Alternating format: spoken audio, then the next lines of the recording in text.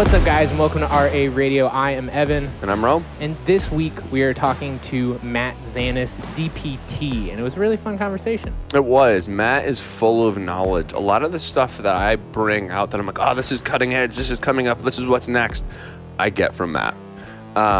Super intuitive, and just takes a different spin on the physical therapy world and outlook than a lot of other people do. He's very smart. He's very handsome. He is a very good-looking dude. He brought up multiple times that he's had a modeling career, and I can see why. Yeah, I don't doubt it at all. He's got the flowing locks. He's got the knowledge of the body. We talk about movement patterns. We talk about feet. We talk about all the pieces that come together into, defining this idea of performance for longevity and how he sees that fitting into the puzzle.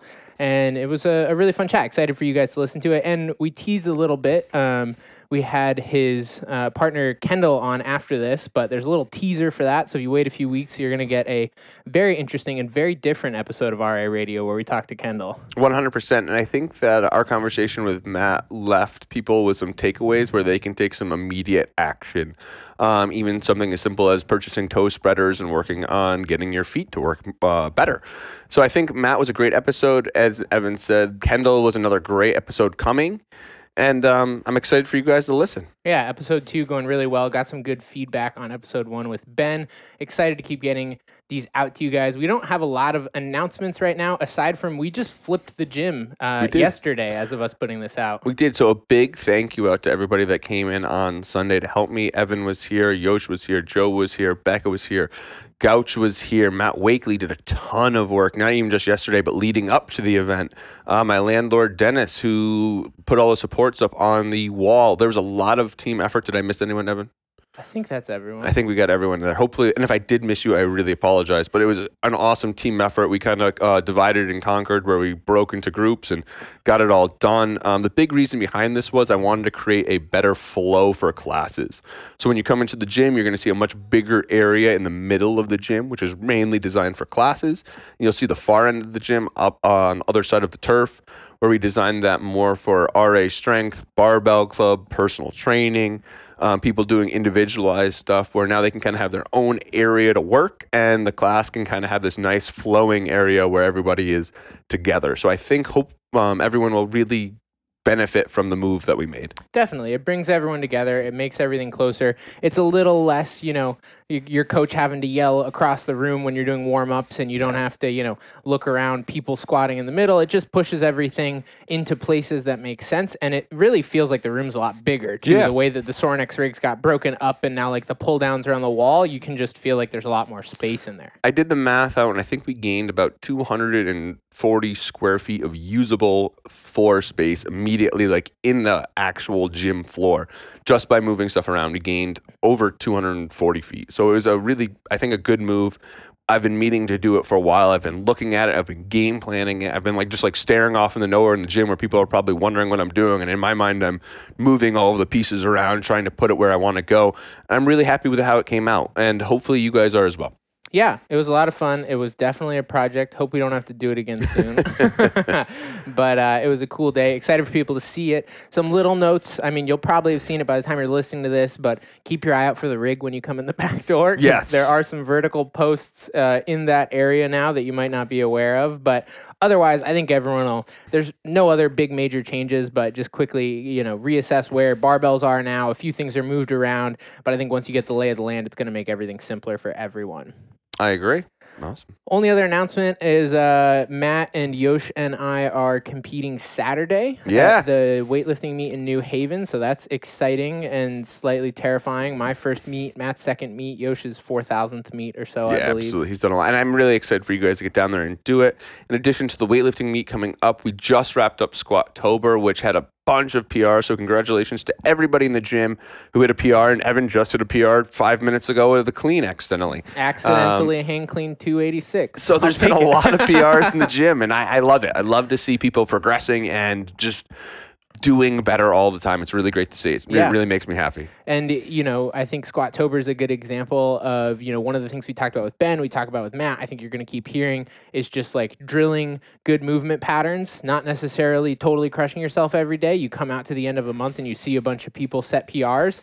And so, excited to see what November holds for everyone. And Mandy just redrew the PR board for November. Yeah. So we've got some clean space for people to try some new things and set some new personal records. Absolutely. So for the RA strength portion of November, we will be focusing on bench pressing. So we're going to give the lower body a little bit of a break, the knees, the hips, the low back a break, and we're going to smash some bench pressing leading into December, which is typically our Dead-cember, which means we're going to be deadlifting in December. So if you really want to squat a bunch in November, go for it. But just remember, we have a lot of work coming. We just squatted a lot in October, so it's a good month to give yourself a little bit of a break. And let's hammer home some upper body stuff and get ready for November. Yeah, or December, Get you some big guns for Thanksgiving. Everybody wants to look good for the holidays. Awesome, cool. Well, let's get right into our interview with Matt. Cool.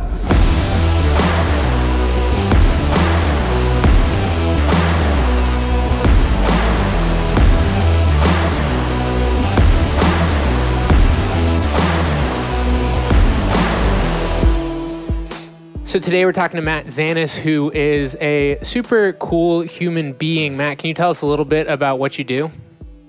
Super cool. That's an interesting descriptor word. I haven't gotten that one before. My name is Dr. Matthew Zanis. I am just really a small town boy growing up in the backwoods of Pennsylvania, hunting, fishing, shooting, and pretty much playing sports at a pretty mediocre level. Like, it really wasn't all that great. Little brother got all the genetic gifts. I was just always a really hard worker and would practice, train, and kept jacking my shit up. Okay. I was getting hurt every single year until I found strength conditioning, weight training in high school. I went rogue. We weren't allowed to train as baseball players, but I was like, there's something about this that I'm being gravitated towards. So found out really quickly that if I moved better and I strength trained, all these little nagging injuries kind of went away.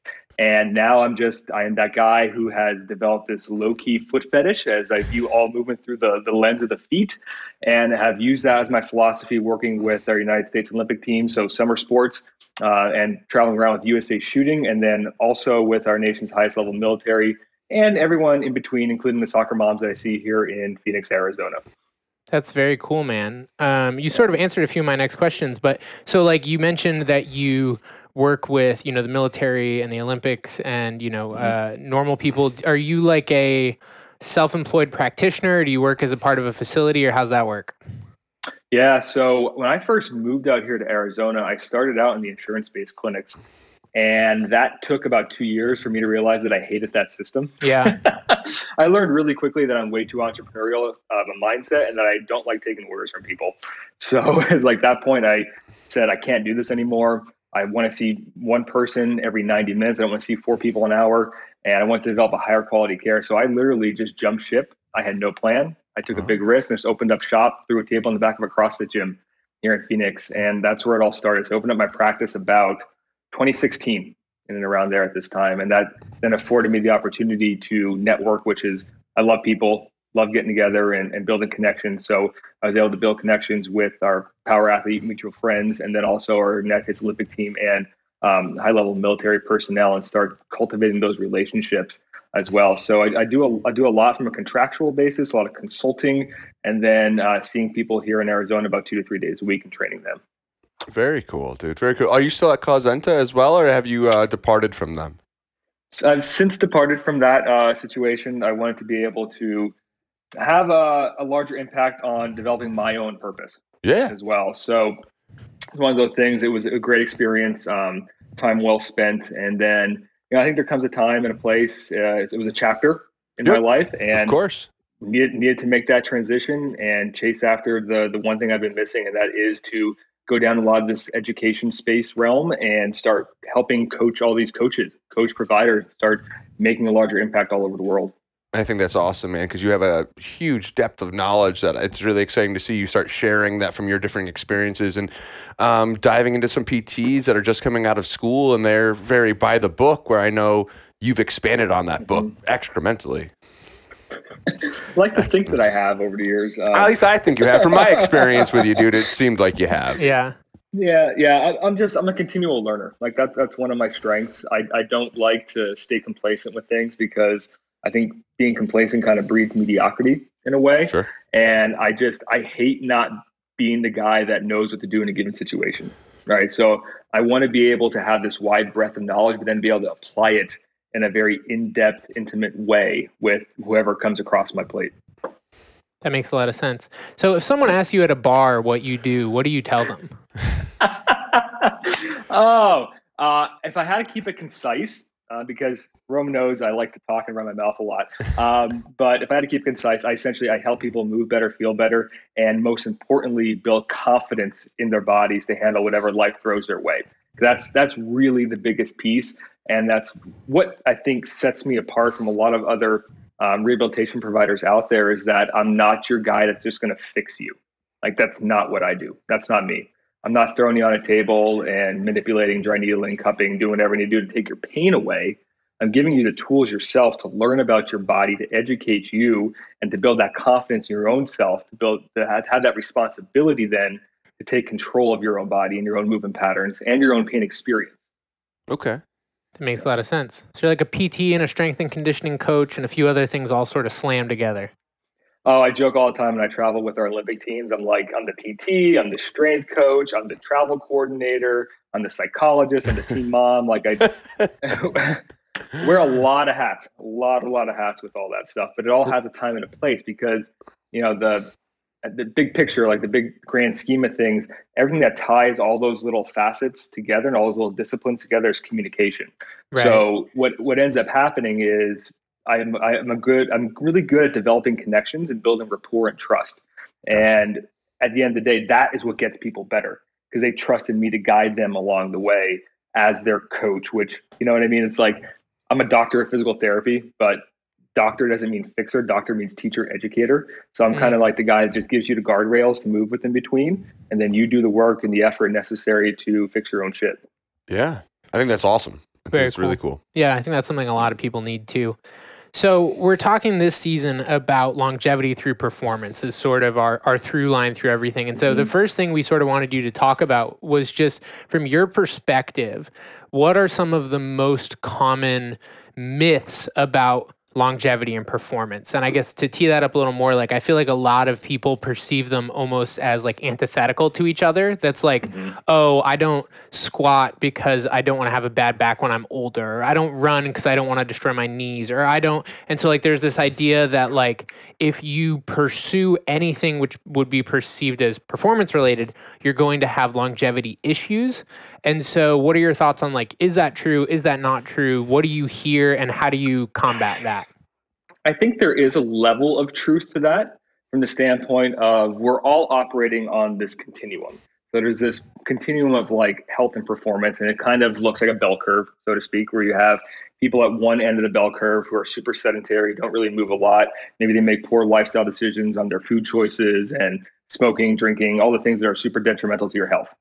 The other end of the spectrum, though, are these go-getters, right? The professional athletes, the Olympians, and I would even lump into that like a lot of these endurance people, like triathletes, Ironmans, but then also what we're seeing a lot more of now is the go-getters from the weekend warrior standpoint, Gotcha. Meaning they're the gym bros, right? They're the guys going into the gym and they got to hit it hard every single day. Then they feel like they destroyed themselves for whatever underlying reason that may be. But they go in there to be able to feel good about themselves or to justify, looking a certain way from an aesthetic standpoint or being able to earn the right to eat a certain amount of food or a certain kind of food. See a lot of that too. But either end of those spectrum is where we start to see problems, right? Yeah. That's where we start to see these fringes of these issues start to occur. Whereas the middle of that bell curve is where the optimal health and longevity occurs, meaning you're feeling good. You could do a lot of activity, but you're not so beat up that you need to like sleep 12 hours a day, or you need to take all these different supplements and medications and stuff just to literally get about your day, including caffeine's one of them, right? So like if you're not sleeping enough and you're dependent on caffeine throughout the day, that could be a problem as well, at least an insight. Sure. Sign into like how you're living your life. So to answer that question from like a longevity standpoint, yeah, there's truth to it, and like understand that if you are purposely and intentionally going after some of these more fringe goals. Like I hope you don't have a goal of like being the most sedentary you can, but I guess there are those like this is my 600-pound life type of people Sure. who Right. Yeah, they get money absolutely. for that. But on the other end of the spectrum, though, like if you want to say go attack a couple Ironmans throughout the year, guess what? You are going to feel some negative ramifications along the way. But as long as you are acknowledging that, right, and you're aware of that potentially happening, then we can actually justify it, right? Right. And we can actually then create a program or a plan around that to optimize that level of performance while allowing you to recover at the same time. I like to call it your minimal recoverable dose. So how Right. much do we need to give you that you can also recover from that allows you to perform at your optimal parameters? Right. That makes sense. And I think maybe, the one thing that I would be curious to push a little further on there is you have, my 600-pound life, and then you have Ironman athlete sort of as our two ends of the bell curve. Do you feel like your average Gen Pop person has a good calibration where the middle of that is? Because I think maybe a lot of people are like, my 10,000 steps a day is sort of the middle of the bell curve. That's like, this is the level of, and anyone like going out and moving anything or practicing movement patterns or lifting anything is like off the other end of the bell curve. And so like from your perspective, like where is sort of the middle of that curve that's like health and performance tied together? You're not destroying yourself. You're not sitting around, but like how would someone judge, balancing that, if that makes sense? That's a very, very difficult question to answer just from the standpoint of contextual basis, right? So Sure. everybody is uniquely different. We're all individuals. And I believe we all have our own unique set point for what is quote unquote normal. Gotcha. Right.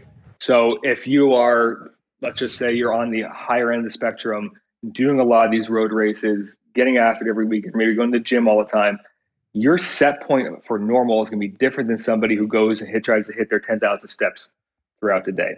Yep. Right. So if you start to then either go to either end of the spectrum, so let's just take that gym bro guy who's hitting it hard every day. If you start to lower the volume and the frequency that you're training, it's not going to feel comfortable for you. You're going to feel off, so to speak, versus somebody who's only doing 10,000 steps of walking a day. And you had them do 3 days a week worth of HIIT training.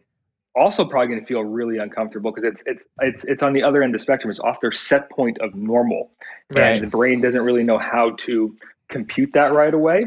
So you kind of have to find that middle ground of doing enough that, like, hey, if you want to move the needle in one direction versus the other, you have to start making some baby steps and allowing the body to adapt, but more importantly, the nervous system to adapt and accommodate to wherever it is that you want to go. Because I'll be honest, from a PT standpoint, like I get people from both ends of the spectrum, and both ends of the spectrum had their different trajectories, right? So the guys that are hard charging, we have to figure out ways that if they're in pain or that not moving well, we likely have to lower their activity level for a little bit or change the movement patterns up, change the frequency, the intensity. And that's going to be just as uncomfortable as taking somebody who's sedentary and has knee pain and getting them to do like stairs for the first time. Sure. It's the same dilemma, but you're just attacking it from a different realm or from a different starting Absolutely. point. Touching on some individuality with that, right? Like everybody's lots of different. And we all individuality. have that activity level. And I'm sure that's also a moving marker as well. The more fit you get, the higher that marker goes, or the more beat up you get, the lower that marker goes. Right. Exactly. And you brought up like a very interesting point there. It's a stress tolerance standpoint. And we know that each person, each human body, the organism can only handle a certain amount of stress. And you can start to manipulate that by turning different dials. So not getting enough sleep is a stressor on the system. Having like arguments and trouble at home with your relationships with your significant others, your kids or whatever. Stress. Into the system. Yep. Training in the gym and burning your nervous system out with CrossFit classes every single day is likely going to be a stressor onto the system. So, and not eating right, like being inflamed internally from poor food choices, stressor on the system. And that starts to now have an effect on what your body's feeling and your brain's perception of not only pain, but also discomfort and soreness and the narratives that we then surround all those different sensations with of pain and injury and what we're telling ourselves of what's going on inside of our bodies. Right. Cool. That makes a lot of sense. And I guess maybe what I was asking, I totally agree and understand the individuality of it. I guess if I were to try to make a suboptimal metaphor there, it's like if you were to go to someone and say, okay, if you're 35% body fat as a male, you probably should go in this direction, not that direction. And if you're like 6% body fat as a male, if you're going somewhere, you should probably go in that direction. Like it's almost like buffers, you know? Are there any sort of guidelines, whether physiological or however you would look at that, where someone can assess themselves and say, either I should be trending towards more training stress or less training stress or stress in general, but like what are the buffers on the end of the bell curve, if that makes sense? Yeah, no, that's a great question. So I think that all starts with the individuality standpoint of asking them where they're at, right? So how does their body feel on a daily basis? Like, does it feel beat up? What does your training look like currently? And then we could ask some deeper questions. Okay, what does it feel like when you wake up in the morning? Are you getting 9 hours of sleep yet you're completely beat shit tired, right? For guys, are you waking up with morning wood? Or is that not occurring? That's an insight into testosterone levels and stress levels. Sure. What's that say about your hormones? Yeah. With hormones, exactly. Versus, somebody on that other end of the spectrum, it's like, well, what does your blood work look like? Right? Do you have high stress levels from not doing anything? So you can see how it's contextual in nature, and then you could start to intervene with specific interventions to help push that needle along the direction you want to get to. But you first have to understand where they're at, because everybody's perception of where they're at is going to be different. Right. And like for me, like as long as people look good, feel good, and they're happy, those are the important metrics, right? And if you're coming to me for like an injury or pain or movement dysfunction, yeah, we're going to take some videos and understand how you're moving, and then use that as a physical metric of progression or for performance. By the end of the day, like you got to be happy in personal life, business, work life, relationships, and in training as well, and how your body feels.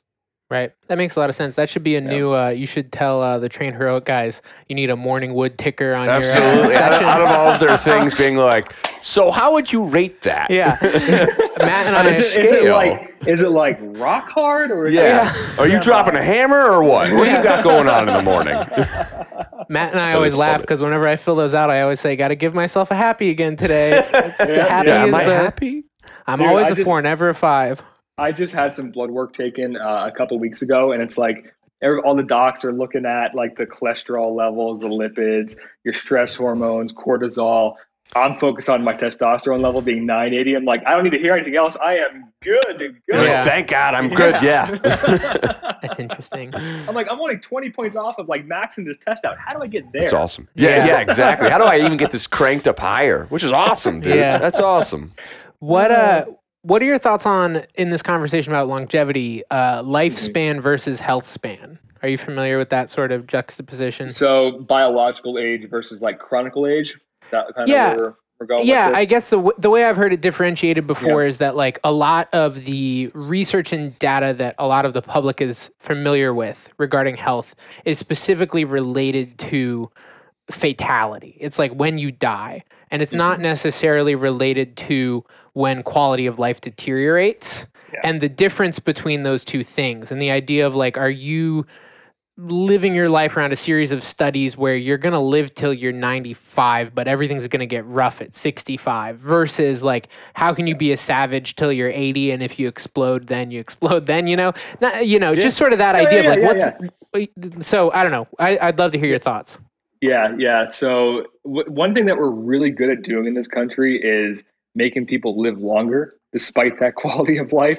Like we could give you all the drugs and medications, do all the different types of surgeries, heart bypasses, replacements, transplants.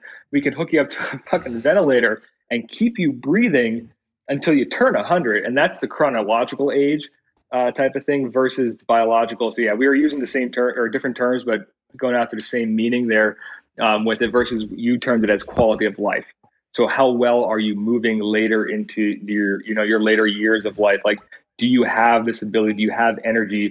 Are you moving well? Can you actually, like, if you're a grandparent, pick up your kids and grandkids and stuff like that? And those are all great markers, right? And that's where I kind of come in, and my perspective comes in from a movement standpoint, because one of the pillars in my brand is vitality. Like, that's the V in my movement. And what are some ways that we can improve that vitality for the long term? And a lot of that stems into looking at what it is that you're doing. We go back to that whole health performance continuum. And I think people have some really great intentions. Like I think coaches and everything have really great intentions to help people improve their fitness, so to speak, and to make themselves feel better and improve those cardiovascular markers.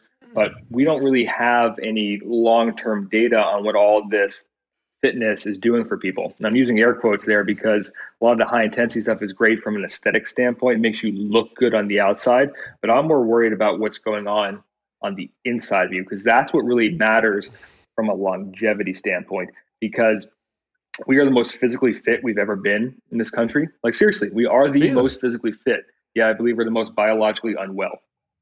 And that's a really interesting correlation between the two of how that's going to work. I'm interested. Yeah. And we see this, like, we could talk about cardiovascular system and everything. Like, you see a lot of short-term metrics with a lot of this high-intensity training, where people, trying to get a sweat on every day, which is great. Like, you should be doing that. But there becomes a rate-limiting factor with all of this, to where you see these longevity benefits up into a certain point, and then it falls off the face of the earth. Because you essentially go over that transition point, and you're now on a different trajectory because we're doing too much, or we're jacking up the hormones and how they're interacting with each other. Stress levels are too high. Cortisol is too high. We have a not good mindset balance as well. Like, we're not breathing right. We're not meditating, and all these things can then send you on the more negative trajectory versus having something that's more sustainable for a very long time. And a lot of that has to do with how you're moving. So if I want to provide an example here, if you look at any type of power lifter, strongman competitor, what happens to them after a while? Even bodybuilders. Broken down, beat up. They die early, right? Yeah. 100%. Yeah. Like, look at the Ronnie Coleman story. That dude can't even walk anymore. I think he said every vertebrae in his back fused, I listened to that podcast with him on Rogan, and he's got like cages around his whole vertebrae. Oh, yeah. It's crazy. Yeah. So he essentially just didn't talk to the right people. He should have never had that first surgery, because that's what sent him on that downward spiral. But the point is that, like, hey, all these different performance metrics of you busting your ass every single day, it allowed you to be really good at that activity. But now I know plenty of people. I know a guy that you and I know very well together, Rome, is that he doesn't walk very well. Okay. Right? It's like it starts to degrade your joints, and that's part of the internal piece of it. So, like, if you can't move your joints to their fullest ranges of motion against gravity, which is, it's never changing, that's the one constant, right? We know that's always happening all the time. You're going to start adding additional levels of stress into the same tissues over and over and over again, and that accelerates the tissue breakdown. And then what happens is your body, like, it does one of two things. We either get compensation patterns and new compensation patterns to offset the old ones when those ones are no longer usable, or male ego usually gets involved, and we essentially break ourselves. We take ourselves so far down that path that we actually lead into pathological tissue damage or injury. And then once again, you keep going around and around the circle, because we never actually took a step back to look at this from a higher level and, like, oh, maybe we should change up the frequency of this, or maybe we should change up the movement patterns. Maybe we should have somebody actually intervene and look at the way that they're moving and figure out, hey, you're not connecting your feet to your knees and to your hips and allowing for these natural biomechanical processes to occur. You're just beating the shit out of your body every day for the external appearance of looking good. Yeah. Or for performance. Like, there's a big difference there. Right. That makes a lot of sense.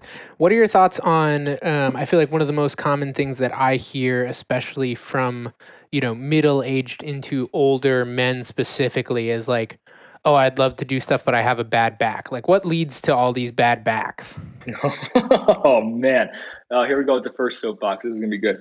Okay, so back pain is the leading cause of going to visit your medical provider. There's like 9 out of 10 people experience back pain in their lives, and we are no better today at helping people with it. Like, the incidence is still rising despite every type of intervention that we can put out there. So we must be doing everything right. Oh, God. So here's what starts to happen. People listen to these same type of narratives, these medical providers, and we start assigning labels to what's going on. We start creating these stories in our head around what's happening in our back. We hear it all the time. Oh, you got slipped discs. Really? Where are they going? Where did they slip to? Right? You got degeneration. in the discs, or you got like shortening your disc space. Well, guess what? As you age, you wrinkle on the outside, you wrinkle on the inside too. All that stuff normal. Oh, and by the way, we can MRI and X-ray a million freaking people, and 90% of them are going to come back with all these things that I just mentioned, yet be completely pain-free.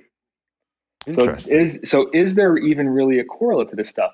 But this is where, having a conversation about pain in general is so important, because pain is so multifactorial, right? It involves the physical side of things, but it also involves the fear and the anxiety and the stories that we associate with it, or our past conditioning about how we were raised as kids, and the way our parents treated us when we kind of fell down and scraped our knee. Like all that starts the storytelling, the story making that we have now associated with pain.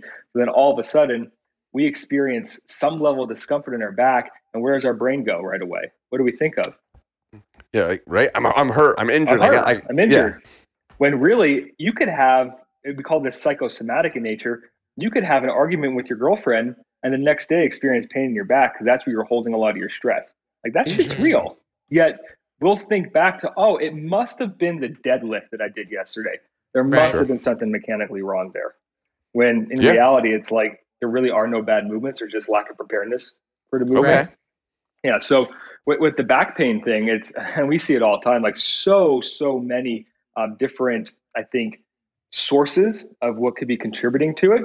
But if we want to talk the physical pillar, and from a movement standpoint, which is, kind of my specialty with all this, I see a lot of the back pain coming and stemming from the feet as well. So we're missing that connection to the foot and the hip. So then our back ends up taking essentially a lot of that additional stress that we talked about earlier. And we keep using our low back for things like hip extension, like when we walk or we run, or like it's staying in this one position over and over and over again. Those tissues just get stressed out until your brain's like, hey, we had enough. We need to change something up, do something different.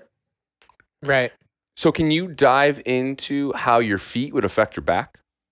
Great, yeah. He's just waiting to go on feet. The minute we say feet, we'll see you in 20 minutes. I tell people a lot. I was like, feet are like the next frontier of what's coming with what we do. But a lot of me saying that comes from you. So I'd love to hear you talk about it and be like, hey, man, you're the foot dude. You tell me about it. You just gave the guy with the low-key foot fetish a big lob, right? Do it up, man. Oh, man. At this point, I don't think it's even low-key anymore. I think it's just a part of who I am. Hey, that's all right. The joke is everybody's got a thing. That is kind of my thing. So the feet essentially are our first point of contact with the ground. They literally transmit every little ground reaction force up the rest of the chain. So when your foot hits the ground, there are forces sent through your knee, through your hip, up into your trunk, and then if like you're throwing a baseball, out into your hand. Like that's how it happens every single day. Yet what happens when people have back pain? Where do we start looking? Where the pain exists. Where the pain is. And we do everything in our power possible to try and put out that fire, be it manipulations, mobilizations, cupping, needling, doesn't really matter. Name the Band-Aid you can put on there, and we try to mask the pain, including medications, right? Sure, which is another interesting topic of this whole masking the pain. I think we're setting ourselves up for further failure with all this because we're not letting people endure it enough. Okay. We're not letting people to endure the pain experience and to understand exactly what it is and what it means for the body. And we're just taking it away so quickly that we never actually build any tolerance to it. So that may be a topic of discussion for another day. But going back to the feet thing too, with the feet being the first point of contact and transmitting all that energy up the chain, they initiate the feedback response that essentially sends the chain of biomechanical reactions in place, right? Okay. So, for example, if you can't not get onto your big toe knuckle, you can't extend your hip, which means that if you can't extend your hip, your low back is going to come into play to have to extend it for your body, because your brain is always trying to accomplish a task, i.e. walking. So when you walk, it's going to make sure you can get from point A to point B, despite what's going on mechanically in the body. And you don't know anything, like that's your set point of normal, remember? Until you've used up that ability or that compensation pattern, and all of a sudden your brain is telling you about it. Another great point is if from wearing shoes all day long, we don't allow our feet to get any sensory information in through the bottom of them, where all we're feeling is the cushion of the shoe or like the hard whatever the surface is that we're on. Like think about Olympic weightlifting shoes, like hard platforms, stuff like that. Yep. And what happens is our brain now doesn't have, I call it like nutritional information. So we're not getting the sensory feedback into the brain to tell the body how to move. So our definition of athleticism is the ability to seamlessly and effortlessly combine primal movement patterns through space to accomplish a known or novel task. Damn, John would be proud about that, I think, hopefully. But that seamless and effortless movement is our proprioception and our kinesthetic awareness, which is essentially your body knowing where it's at in space at all times and knowing how to move on its own without you having to think about it. So if we're in moon shoes all the time, you're not getting that sensory feedback, and our brain's image of what's going on from a movement pattern standpoint is very unclear. It's very distorted and fuzzy. So one of the biggest pieces of low-hanging fruit that we can do is start to take the foot barefoot and actually have experienced the environment the way that it was intended. Because I'm all about making the largest amount of impact in the shortest amount of time. I can make a very large impact literally just by teaching people how to move their feet better and to expose them to different environments and get the function restored back in the feet and wake them up. And that will have upstream effects into what's going on in the rest of the body. I think that we're naive to think that isolating at a certain joint or trying to focus on a certain joint is going to have all these downstream effects.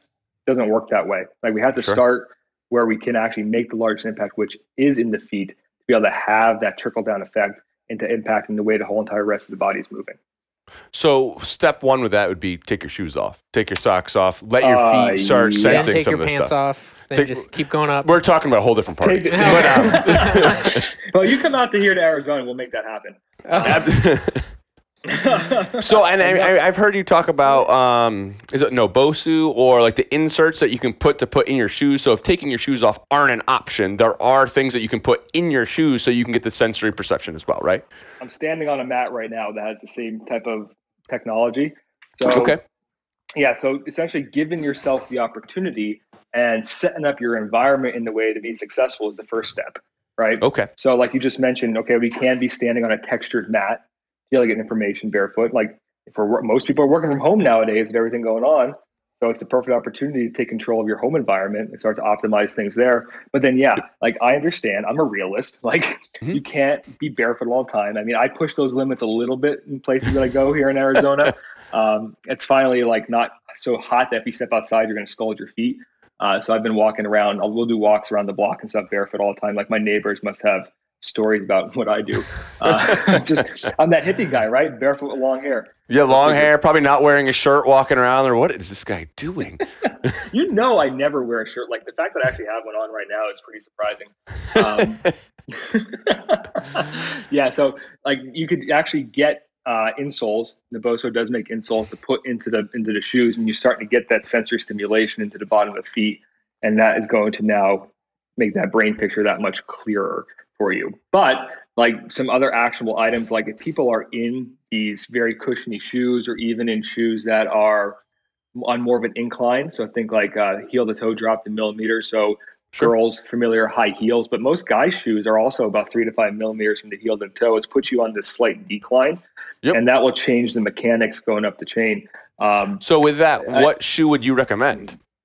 So with that, you have to be smart about it, right? It's progressive overload. The same thing with your feet is the same way you progressive overload a back squat or a deadlift. Okay. Yep. You cannot go cold turkey. So if you're in orthotics and you're in these moon shoes or in a high heel toe drop, going barefoot is probably going to be a little uncomfortable for you. So the way that I recommend people do this is you start by, if you're wearing orthotics, take the orthotics out and wear just your shoes until your feet get sore. And then put the orthotics back in. So if that happens within the same day, put the orthotics back in and continue going about your day. And then your goal is to get it to the point where you can go a whole entire day without the orthotics in. And once you can reach that point, then we take typically all these shoes have some level of an insert in them already. We take that insert out and the same process occurs. You walk around now without the orthotics, without the insert until your feet get sore, throw them back in until you can get a full day like that. And then we can start talking about taking you lower and lower into a more minimalist style shoe to eventually get you barefoot. Now, when you're at home, I believe you can start training this even earlier, right? So in the safety and the comfort of your own home, I encourage people to walk around barefoot, walk outside, like step in the grass. Like, I know it's getting cold for you guys up there in the Northeast right now, but like let your feet experience the cold of snow. It's good for them, right? So give your feet the opportunity to do that. And then the other part of the equation here is something I recommend to everybody are toe spreaders, right? I bought some from your recommendation. I think it was actually from your recommendation to my brother-in-law, Tucker, where you're like, you need to get those. And I was like, well, I'll get them too. Yes, exactly. And listen, they're $7, $7 on Amazon. I still think you should brand your own. Yeah, I need to start branding my own. You talk about them all the time, man. You got to just have them on your website, sell them, you'll be good to go. Put Team USA on them, sell them for $100. They're special. Yeah, exactly. Made out of special, material of silicone or something. No. Yeah, but anyway, getting these toe spreaders on, it will essentially take your toes, which are used to being compressed in shoes all day long, and spreads the toes out.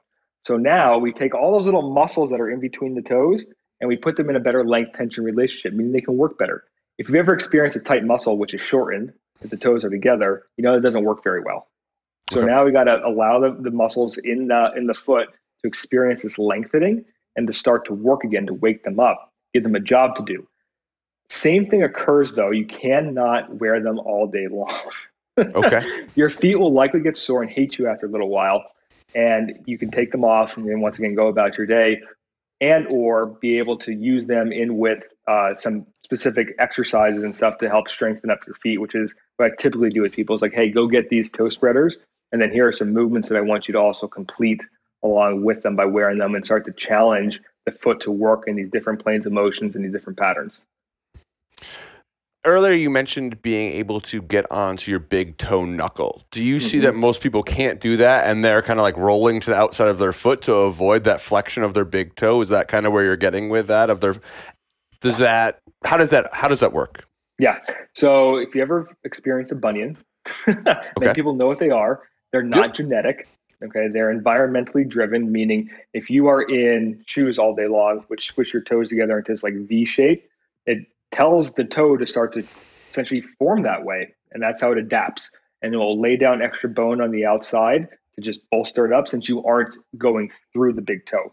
We need the big toe to push off, right? That big toe, it's like a wheelbarrow. So if you ever used a wheelbarrow before, it can handle a lot of heavy load. That big toe is designed to do that. And if we don't ever go through it, your whole body weight when running, jumping, sprinting, walking, it can handle all that against gravity. And if you are never pushing through that big toe and just going around it, it further reinforces that bunion formation. And we need that big toe, like I said, to access your ass. It's the key to your booty. Absolutely. Ladies out there, if you want to build a big booty, you need to find your big toe. That's how we get after that. That's awesome. Yeah. But that's what we talk about too, right? Like grip the ground with your toes, push your big toe down before your squat. That's pretty much exactly what you're talking about, right? You want to turn on your hamstrings in your ass, push your big toe down. Exactly. And like from a longevity standpoint, keeping in with the theme of the conversation here, that big toe then will allow the hip to biomechanically do what it needs to do from a rotational standpoint. So you're not constantly wearing away just certain surfaces of the joint every time you go into a deadlift, every time you go into a squat. Very cool. And to get to use that big toe and that big toe knuckle more, what I'm hearing is, hey, go barefoot more because that'll let you use your foot in a more natural pattern. And if your toes are super cramped, throw your toe spreaders on for a couple minutes a day and it's going to help you. Yep. And it'll put the big toe into a good position to function well. Cool. Also, side warning here, do not wear them to bed at night. I tried that. Unless you really want to experience like a knife-like stabbing cramp in the bottom of your foot in the night, don't recommend it. That's the worst, especially when like you're swimming and you're like, oh, my foot, fuck. Yeah. Exactly. Dude, I think that's, so does this advice go across the board for people with flat feet compared to people with high arches, compared to people that have pretty optimal arches in their feet? Is this advice kind of across the board? Everybody should be doing something like this. Everybody should be doing something barefoot, training barefoot. If you're not, you're leaving a lot on the table from a performance standpoint, but also in reducing our risk of pain and injury as well along the way. Now, you brought up like flat feet versus high arches. Goes back to the stories. We developed these stories around back pain and what's going on, and we essentially demonized pronation, right? So a flat-footed posture is essentially boogeyman. It's evil. Sure. You're going to have all your injuries because of that. Your knee pain is because of that. versus having a higher arch, your foot, or the bottom of your foot lifted up off the ground more, as being like this gold standard for foot function. Yep. Where you think that's optimal. You do that like test where you stand on that like glass step and they look underneath your feet and you're like, all right, your contact points are here, and this is where you should be. Yeah. Big picture is you need to be able to experience both of them and move between them. Really? Okay, that's cool. You need to be able to flatten your foot to the ground, and you also need to be able to lift the arch up. They're both important. And actually, to make yourself have a better arch, which a lot of flat-footed people, myself included, like 95% of people have flat feet. Just putting that out there. Okay. It's very common, very, very common. But the function of the foot is what matters. So counterintuitively, what most people think is like they want you to do this lifting motion. They call it like a short foot exercise, or essentially just practicing driving your big toe into the ground and lifting the arch of your foot up off the ground. Yep. You need to actually allow your foot to pronate more. Okay, and let that arch collapse a little. Let it go more, and then that will stimulate all those muscles in the bottom of the foot to actually resupinate. Interesting. And to actually lift the arch. It's the same exact analogy that if you want your hip extensors to fire, so your glutes and your hamstrings, you need to be able to be really good at flexing your hip and like pulling your knee to your chest. Okay. Yeah. Right. So that's like one of the best cues in your squatting to actually pull yourself down into the ground. Yep. Because then you're stimulating the hip flexors to pull the hip extensors into a good position to actually fire and work efficiently. And like a great analogy for people is like if you picture a octopus or a squid like swimming through the water, that's essentially what pronation and supination are. So the tentacles opening up is your pronation, or your foot flattening to the earth. The tentacles coming together and propelling the octopus forward is the exact same thing as supination, creating that rigid lever to propel your body forward. Very cool. Right. That's really cool information. That makes sense. And it's sort of, I mean, it sounds to me sort of similar to some of the stuff that I've heard around even like your being able to go through range of motion with your spine, and that it's so easy to demonize, any of this sort of hunching, and that your body needs to be able to go into that arch and that hollow position and to be able to experience both and be strong in both for a lot of movements. And that if we strictly say always neutral all the time, you really take a lot off the table of what the body's actually designed to be able to do to move well. I would think that would find, if you get into this position and you never train this position, you're going to get hurt here. But if you're used to being here, or not used to it, but you can be in this position, you'll probably be safer, I would assume. Right. Yeah. Well, and then that comes down to the fact of like, okay, are you actually going to experience pain in that position? It's not a guarantee, right? But if your brain feels like it's a threat going into that position, it's probably going to do one or two things. It's either going to elicit a pain response, or it's going to tighten you up like crazy to prevent you from going into that position because it feels like you can't control it, or you don't have any experience going into it. And that's like my big problem with people demonizing all these other positions of like the spine for low back pain. And it comes from two different sources. One being we try to focus on this neutral spine, like I'm using air quotes here because there really is no neutral. Like when you are actually squatting or deadlifting, your low back's moving, folks. Hate to break it to you. It's not like locked into place. It's not rock solid. Yeah. No, it's not. Like your vertebrae are moving because it's a system, right? There's so many muscles attached between your hips and your pelvis and your rib cage and your lumbar vertebrae and everything. There's so much going on. And you actually get about 20 to 30 degrees of like little rotations and flexion extension happening in the vertebrae. So there's a lot going on right there. And like if you actually try to stand still, so like you stand up right now, close your eyes and try to stand still, what are you going to feel? You're swaying all over the place. Yeah, you got to move. It's never still. So yes, like having a quote unquote optimal position for squatting or deadlifting 500 pounds. Yeah, it's probably a good idea to be able to use your hips the way that they're designed to. Okay. But we shouldn't also demonize it because that set point of quote unquote neutral is only as strong as the end ranges. Here we go back to our continuum again. Right? You need to be able to experience lumbar flexion or rounding through the spine just as much as you need to be able to experience extension of the spine or straightening of it. Just like you need to experience pronation of the foot and supination of the foot and be able to move through them. Because if you strengthen up both ends, your set point now becomes that much stronger in the middle. Very cool. Can you talk a little bit about sort of coming back maybe to the back pain thing, or it could go in a number of different ways, but some of this idea of like, could you explain to people how the neurological systems for some of these pains and trigger points and things that like, I think a lot of people would say like, oh, I like pulled or tore my back deadlifting or something. And, my understanding is that's not actually exactly how that works and why your body locks up tissue like that. So can you explain sort of stability and strength in positions and why your body is doing that to you, and that you're not necessarily actually loading and tearing your bicep or your QL or anything else? Mm-mm. Yeah. So unless you experience like actual black and blueness, like that's where tissue damage has occurred, right? To where you've essentially lengthened tissue so much as it starts to tear apart. Sure. So think of a torn hamstring, like, yeah, that is legitimately torn muscle tissue. Yep. That'll happen if it's black and blue and swollen and whatnot. But with back pain, what we typically see is it's just a threatened position. Your brain becomes defensive over your body moving into a certain range, and it will lock things up right away to prevent you from going into it more. Now, once that initial reaction occurs, that's where people kind of get confused. They're like, well, I went into it. I wasn't prepared for it. My brain told me about it, but why is it continuing on for 8 weeks? Mm-hmm. Yeah. Right? Because it's an alarm system. So like when your fire alarm goes off, right? Once you go in there and reset the batteries or anything, you can turn it off. The brain just keeps sounding the alarm the same way until you actually go up there and shut the alarm system off. And the only way that you can shut that alarm system off is through movement and teaching your brain that it has control over that position, which means, guess what?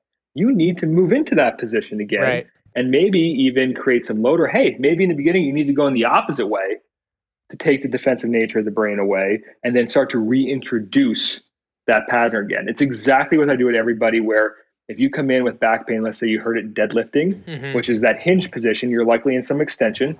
We're probably going to go the opposite way first and create a lot of novelty, a lot of variety in the beginning just to keep you moving.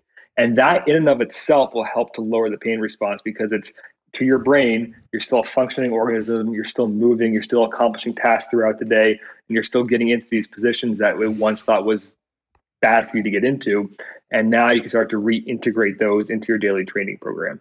Gotcha. Absolutely. So it's less of like you, or we'll say in general, for a lot of these sorts of things, it might be less that you broke yourself than you think you did, and more that your brain is trying to protect you from a position that you're not either ready for, or you're loading too much, or whatever else.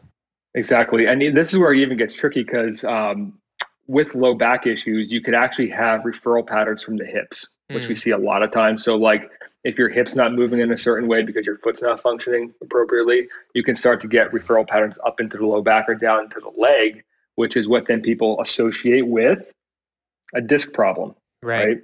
But in reality, it's just that your hip's not functioning the right way, or you overloaded it in a certain pattern. Now it's telling you about it. Because the only time that I ever refer anybody with back pain to a medical provider for an assessment, like an MRI or an X-ray, is literally if you cannot control your pee or poop. That's it. Really? Yep. I think that's probably a good time to refer someone. Like, man, I'm shitting my pants twice a day. I don't know what's happening. Like, you should get that checked. You should go to a doctor. Yeah. Or if you have back pain and don't have a boner in the morning, or you can't get hard, that's also another. Interesting. It's all in there in the same area. So I'll have to keep an eye on that now. Yeah, that's interesting. Pulling it back just a little bit, talking about feet, talking about walking around barefoot. Would you recommend people train barefoot? I think I would know the answer to this, but I want to hear it from you. 100% is the question to that. And guess what? It's going to be uncomfortable in the beginning. Sure. It's going to feel weird. It's going to feel awkward. That's okay. That means you're in the right place. You're doing the right thing. The biggest, honestly, the biggest backlash I get to this is from a cleanliness standpoint. Sure. Which it drives me nuts, because if you think about the surfaces that the bottom of your shoe comes in contact throughout your entire day, and then you go to the gym at 6 o'clock at night, what are you tracking in there? Yeah, absolutely. Versus let's leave your shoes at the door and go in and train barefoot. Your feet are likely a whole hell of a lot cleaner, and we actually have validated research that shows this. Right. Sure. Absolutely. Your feet are actually cleaner than the bottom of your shoes. So I don't buy that argument whatsoever. But once again, training barefoot is going to be able to stimulate the bottom of the foot. It's going to allow the natural mechanics to start to be reintegrated into the system. And is that Novosu mat pretty similar to the horse stall mats that we use in the gym? The little diamonds or so. That mat's a lot different, or is it similar? How does it look? It's a lot different. So the horse stall mats, you can have flat ones, just flat rubber, but I know which ones you're talking about. The little diamonds on there. Yeah. So these are diamonds as well, but they're so close together within millimeters of each other. And that has to do with stimulating what we call 2-point discrimination. It's a brain mechanism of what it senses from a sensory standpoint of Gotcha. superficial stimulation. So that's like the surface of the skin versus deep stimulation. Like imagine rolling your foot on a lacrosse ball. That is stimulating receptors deeper into like the ligaments and the tendons and the fascia deep inside the foot versus and like different. So we call them like Golgi tendon organs and muscle spindles and all that. So yeah, you're getting different stimulation of these little organelles, which sends different information up to the brain. So it's important to do both, is the big picture, without getting into the nitty gritty science of it all. Sure. But you need to be able to stimulate both of those. So like train barefoot, train on a mat, train not without a mat, train wherever. Pretty much be barefoot and let your feet experience anything that they can experience. Hot, cold, doesn't really matter. Doesn't matter. Yep. The more variety, the better. Very cool. That's interesting. It's like I used to, I've definitely squatted and deadlifted barefoot in the past. The idea of doing like behind the neck jerks barefoot today scares the heck out of me. Like I feel like I would die if I tried to do that. Well, think about the limiting factor of that. It's going to be your big toe on your back leg. Because if you shoot that guy back there and you don't have your big cushiony shoe to brace with and you don't have big toe extension, you're gonna slip that's not going to feel good. So that that's where context comes in, right? Like understand your limitations, and that's where it's important to get with somebody who's actually looking at this stuff and understanding where the holes are essentially in your movement literacy, so to speak. So then we can start to give you some intervention, start to refill those gaps. Refill the holes of your movement literacy limitations.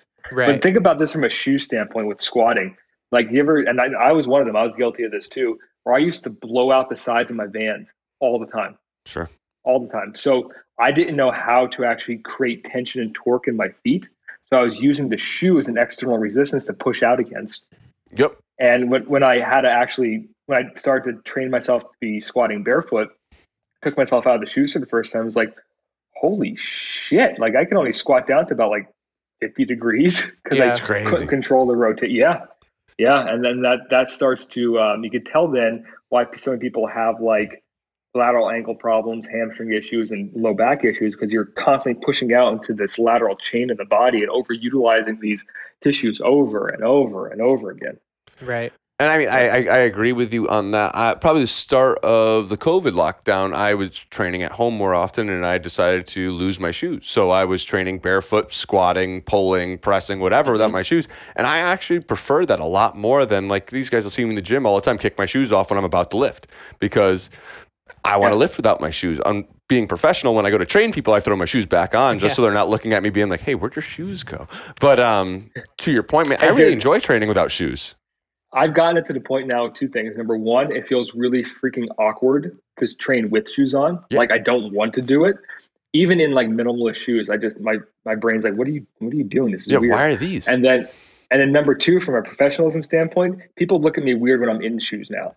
So like I'm what's going on, dude? Clinic all day long. Yeah. Gotta own it. How receptive is the USA teams to this information? Where you're like, hey guys, take off your shoes. Hey, do this, do that. Because I know there's probably some PT dogma that exists in the Team USAs, and I don't know if you want to dive into that or not. But how receptive are they to you? I'm gonna be a little politically correct with this, but like I went up, I went up to the training center in Colorado, and I literally gave an hour and 15 minute presentation on the foot and stimulation and training barefoot and how important it is for athleticism and for reducing the risk of injury. And I shit you not, guys, like literally within an hour of giving this presentation, I am barefoot in the clinic helping athletes with their feet, and got yelled at to put my shoes back on. I'm like, what? Were you guys not listening to anything I just said? Yeah. Yeah, right. Yeah. But at that point, it's like, okay, I get it. There are rules, there are regulations here. We have to abide by the rules and the regulations. So I would have to conform and be respectful, of course. But at the end of the day, the more we can train barefoot, the better. And from a dogmatic standpoint, it's a lot of PTs, a lot of providers. We pay a lot of money to go to school and learn a certain set of education, a dogmatic education. Sure. And it's a big hit to your ego and to your identity to take in new information and actually apply it, because it, from an identity standpoint, like you assume that you've been doing something wrong But that's where it comes in. It's like, it's the Bruce Lee mentality of empty your cup and taking information, right? Empty your cup. It's like, that's one of my favorite lines, my favorite quotes, because guess what? 6 to 8 years ago, I wasn't barefoot. Yep. I wasn't training people bare. I wasn't even looking at the feet. And I was essentially a mobtard trying to manipulate and mobilize people into better movement and better health. And guess what? It didn't work. Mm-hmm. Sure.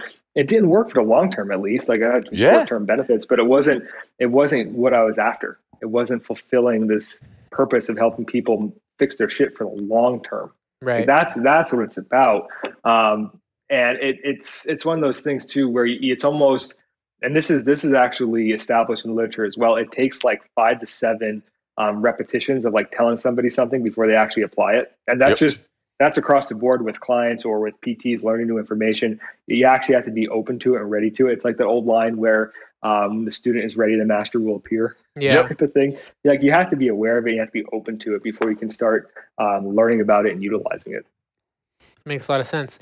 And then could you talk a little bit about sort of jumping back to, I think, an earlier point, is this idea of movement patterns and unstable movement patterns creating pain, and this bell curve to sort of, I think, tie those ideas together is, I think movement patterns and neurological patterns are something that a lot of people take for granted. And I know that I've taken for granted in my life up until recently. And I still run into a lot of stuff with that. I recently showed a good friend of mine, super athletic dude, was a national college wrestler and stuff, a video of me snatching, a week or two ago. And it's sort of, it ends up getting powery whenever it gets heavy sort of situation. And he was like, oh man, you work on your mobility a little and you'll be right there. And I was like, dude, it is not a mobility thing for me. Like, I can overhead squat to depth, but it's a body panicking when it gets heavy sort of thing there. It's a lack of comfort. And he was like, oh, I guess that makes sense. And the way I tied it to him is like, when you know how to do a backflip, but your body doesn't want to do a backflip, it's like, that's sort of the way that I explain it to people, is like your body panics and it does the wrong thing just in an effort to protect itself. And I think, as we talk about the bell curve between sedentary and Ironman athlete and performance for longevity, it's like, maybe it doesn't look like you trying to snatch 500 pounds. Maybe it doesn't look like running 50 miles a day, but there's a value in training these movement patterns even under limited loads, because you will maintain stability and proficiency of movement that then later in life you don't go to squat down to pick up your grandchild and your whole back locks up because it forgot how to do that, And I think that's probably something that maybe a lot of people don't understand, is that whole stability and movement efficiency. But I mean, does that make sense as far as just this idea of we're not necessarily, you don't have to push the load needle as hard as maybe we think we do, but you need to push that proficiency of movement thing to then avoid a lot of these issues that people are experiencing later in life? Yeah, before I paint the picture for what you just asked, that you talking about doing a backflip just brought me back to the last time I was on a boat out here in Arizona. And I did a handstand on the bow and tried to do like a really cool fucking flip off the back end. Belly flop right into the water. Like, I came this close to like smacking my freaking face off the edge of the boat. Yeah. Dude, side note, how's your handstand work going for you? Because I know last time I saw you, that was in February, you were getting pretty close to those handstands. How's it going? I can hold now for about 20 seconds freestanting. That's awesome. That's pretty amazing. But what's even more important is my project balls to the floor. So Jesus, your splits. Working these splits now, in the middle splits and the forward backward splits. I'm super, super close. And that brings up an interesting point too. Like, I've been into this now for like a year and a half, and I'm probably about 80% there, but that's like what needs to happen. That's how long it takes for the body to adapt, so to speak. But actually I will tie in the stability question that you just asked there too. And what I'm going to do is start this off by just painting a little picture of an analogy. So I'm 6'1", 205. My partner, Kendall, she is 5'10", about 135 pounds. Our hips are the same exact height. And my hips, right? So I'm 6'1", my hips are the same exact height as a girl. I need to squat wider with my toes just a little bit turned out to go full depth. Okay. She can squat ass to grass with her knees and ankles completely together. Interesting. Okay.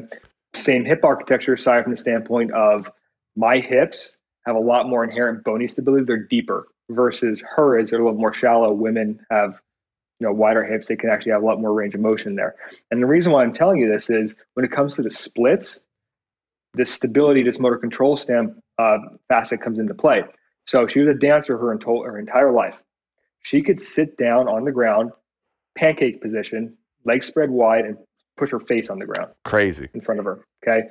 I can't do that. Not going to happen. Yep. I can get cool. I'm like halfway there. Dude, I can't even lean forward. I can go into the middle splits and go down further than she can. Interesting. And what's the difference, right? It's a difference between passive mobility and control of stability through range. Okay. Or mobility, right? So active mobility. So she has the passive ability. She has the structure to just get herself into that position. Whereas I know how to control my hips better because I know how to connect my feet to my hips and pull myself down to these positions because my brain senses that I have control over it. So if you think about this from a back pain standpoint too, and actually you brought up a great example about like the instability and snatching and all that. Like I look for that. I look to expose people into those ranges because our mobility is limited by the extent of our stability. So if you're not stable at an end range, your brain's not going to open up that mobility. So if you picture your center of mass is about an inch below your belly button at your L4, L5 vertebrae. Ironically enough, the site of most back pain and also the two most mobile vertebrae in the low back is right there at your L4, L5. And with it being so mobile, you essentially like trying to manage that center of mass throughout all your movement patterns. Okay. So for example, if we wanted to improve the mobility of your spine, we'd have to take you into these end ranges that you're not comfortable going into. I call them your dark zones. It's going to feel really uncomfortable. You're going to feel unstable. And we could do this in so many different ways by having like you on one leg and going into 3 different planes of motion. And I can expose people really easily. But the point is when you start exposing your brain and your nervous system to these end ranges, your body will then start to open up more because your brain's going to adapt. Sure. So like you doing a snatch, for example, Evan, and maybe it's at a certain weight or you finally hit a certain depth with it and your body's like learning how to stabilize overhead. That's great information because guess what? The next time that you go into it and maybe 2 to 3 weeks later, your brain will remember that position and figure things out. Mm-hmm. But if we try to coach people into, okay, here's point A, here's point B, and we try to take them along every step of the way, the brain never learns. Mm-hmm. So what I like to do is like, okay, here's point A, here's point B, figure it out. How are you going to get from point A to point B? Mm-hmm. Knowing full well that these people are going to fail, I'll put them into those experiences and make the brain learn. I want them to fail. I want them to be able to experience that. And when they fail at these end ranges, the brain says like, oh, we're going to be going in here. Okay, let's start to develop these neural networks then to create stability around these joints or in these patterns. And that's how we start to improve our mobility. Like going into these splits, the more and more I go into these ranges, the more and more uncomfortable I feel. I'm shaking all over the place. I'm about to fall over. But I allow myself to go in there, and fail. I know I'm not going to hurt myself. And then 2, 3, 4 weeks later, I can get lower and lower and lower. And that's a natural adaptation process occurring. Right. What's driving that goal for you? Why do you want to get your balls to the ground? Great party trick. No, it's a great party trick. No. So, I played baseball for a long time. I was in, really team sports for a very, very long time. And that was always the goal, was athleticism and improving different facets of that, power, speed, strength. And this is it's a goal that I've never had. And it sounded really interesting, and it's a new challenge for me. Yeah. So I'm like, let's give it a go. And it coincided really easily with all the handstand stuff, more body weight style calisthenic work. And it's really fun because I'm seeing a lot of progress and it's working towards something I've never worked towards before. But now it's interesting because I'm at the point where I'm so close that my main mode of conditioning was sprinting. But sprinting is now going to start detracting from my ability to get into these positions faster. So I've taken up boxing. So I'm doing some boxing now for the first time ever. Oh, cool. For the past 3 or 4 weeks. We got a heavy bag out back. Very now. cool. I got a coach that comes 2 days a week. So once again, awesome. Brand new movement pattern. He had me doing a triangle drill, like just going through those different positions into southpaw and the hooks and the crosses and the jabs and all that. And my feet and hips were so fucking sore after the first day. That's awesome. different stimulus, right? Yeah, that's awesome. You know, change it up, mix it up. Yeah, I got change it into up. boxing a little bit last year. One of my clients was big into boxing, so he would come in on Sundays and he'd bring his mitts in and some gloves and stuff. And I had a lot of fun with it, man. And again, same idea as what you're saying. It's let's mix up some stimuluses. Let's do something you've never done before, and just enjoy it too, right? Let's have fun with your fitness and your strength and your abilities. It's cliche that they say variety is the spice of life. Yeah. But variety really is the key to longevity. Like, as human beings, we have so much variety in movement patterns built within us. Like, think about this. We could run, we could sprint, we could throw shit, we could jump, we could hang from stuff, we could pull, we could push. There's a lot that we can swim. There's a lot that we can do. And we kind of pigeonhole ourselves into these same movement patterns over and over and over and over again. Our nervous system doesn't really like that too much. Once again, unless you're going for a performance goal. Yeah. But from the longevity standpoint, like the more variety that you can get, the better your body's going to be. Very cool. Right. I think that's great advice. Mix it up, take your shoes off, do a bunch of stuff. Develop your movement patterns. Yeah, and I think that's something, I think that's something we see in the gym a lot too, is just something that I know that I've always struggled with is this feeling that's like, this isn't working the way I want it to, so I'm going to go harder to get better at it. And just even, I've been spending the last, 2 months now, we've been on this block since August of doing barbell club training. And it was like a few weeks of very low weight snatch balances and complexes and whatever we were doing, and just really drilling that movement pattern and getting my body to feel safe in those positions. And then watching these like 25-pound PR jumps happen on stuff. It's magic. I know, but it's so simple. But then, you definitely see people who come in and they go, I've been stuck at this snatch PR for the last year and a half. And every time we snatch, I'm going to come in and try and hit that weight again. As heavy as possible. And I'm never going to learn new movement patterns or reinforce anything. I'm just going heavy. Right. And it's not, and that idea that like, it's not, because I think that's the way I always looked at it. It's like, oh, it's a structural problem. I need to be stronger. I need to push up harder. I need to, and so I'm just going to load it and try and do it more intensely. And then finding that like, no, I'm a strong dude, relatively speaking, coming into this, but it's like my brain did not want to go down into a full depth squat with weight over my head because it knew I would die. And so that's like, it's really like it's trying to drop protect that on you. your neck and die. Right. And just that idea that like, if you want, I think there are a lot of great takeaways from this, but I think one of them is just like work on movement patterns. Don't worry about loading so much. And once your brain has all that dialed in, like the load will come with it, and then you can work again on all the load side. And I think you do a really good job of programming that for barbell club and stuff. And, it's a little tricky when you have a choose your own fate CrossFit class with what weights people throw themselves at. But choose your own adventure. Yeah, exactly. Pick your own destiny. But if you can move well, you will be strong, you will be fast, you will move well, and you won't be injured as much. And you feel really good about yourself and be confident in your body too. Right. Which is good for performance and longevity. Yeah, absolutely. And that's where it sort of ties that all back together into you, whether you're trying to be high performance or just live longer, like you can do that and it's going to work out for you either way. It's like and then this is what I guess if we're closing things up, I'll kind of leave people with is we're all on our own different journey and we're all on this process of movement discovery, which I like to call it. And for me too, like going through the different stages of like team sports and powerlifting and strongman and CrossFit, and now it's like calisthenics and body weight movement and all that. There's different lessons that you learn along the way, as long as you're open and aware to take that information in, right, and figure out what's useful about that. Because there is usefulness to every single facet of, we'll call it quote unquote fitness training. Yeah. Right? You can get something out of it and experience it all, learn something from it, and discover what you gravitate towards. It makes you feel the best and the most robust and the most durable, and at the end of the day, the most confident in your body. Right. I agree. I think that's awesome advice. 100%. That's a good note to end on. So thanks so much for your time, Matt. It was great talking to you. Yeah. Thanks, dude. Thank you for having me. This is great.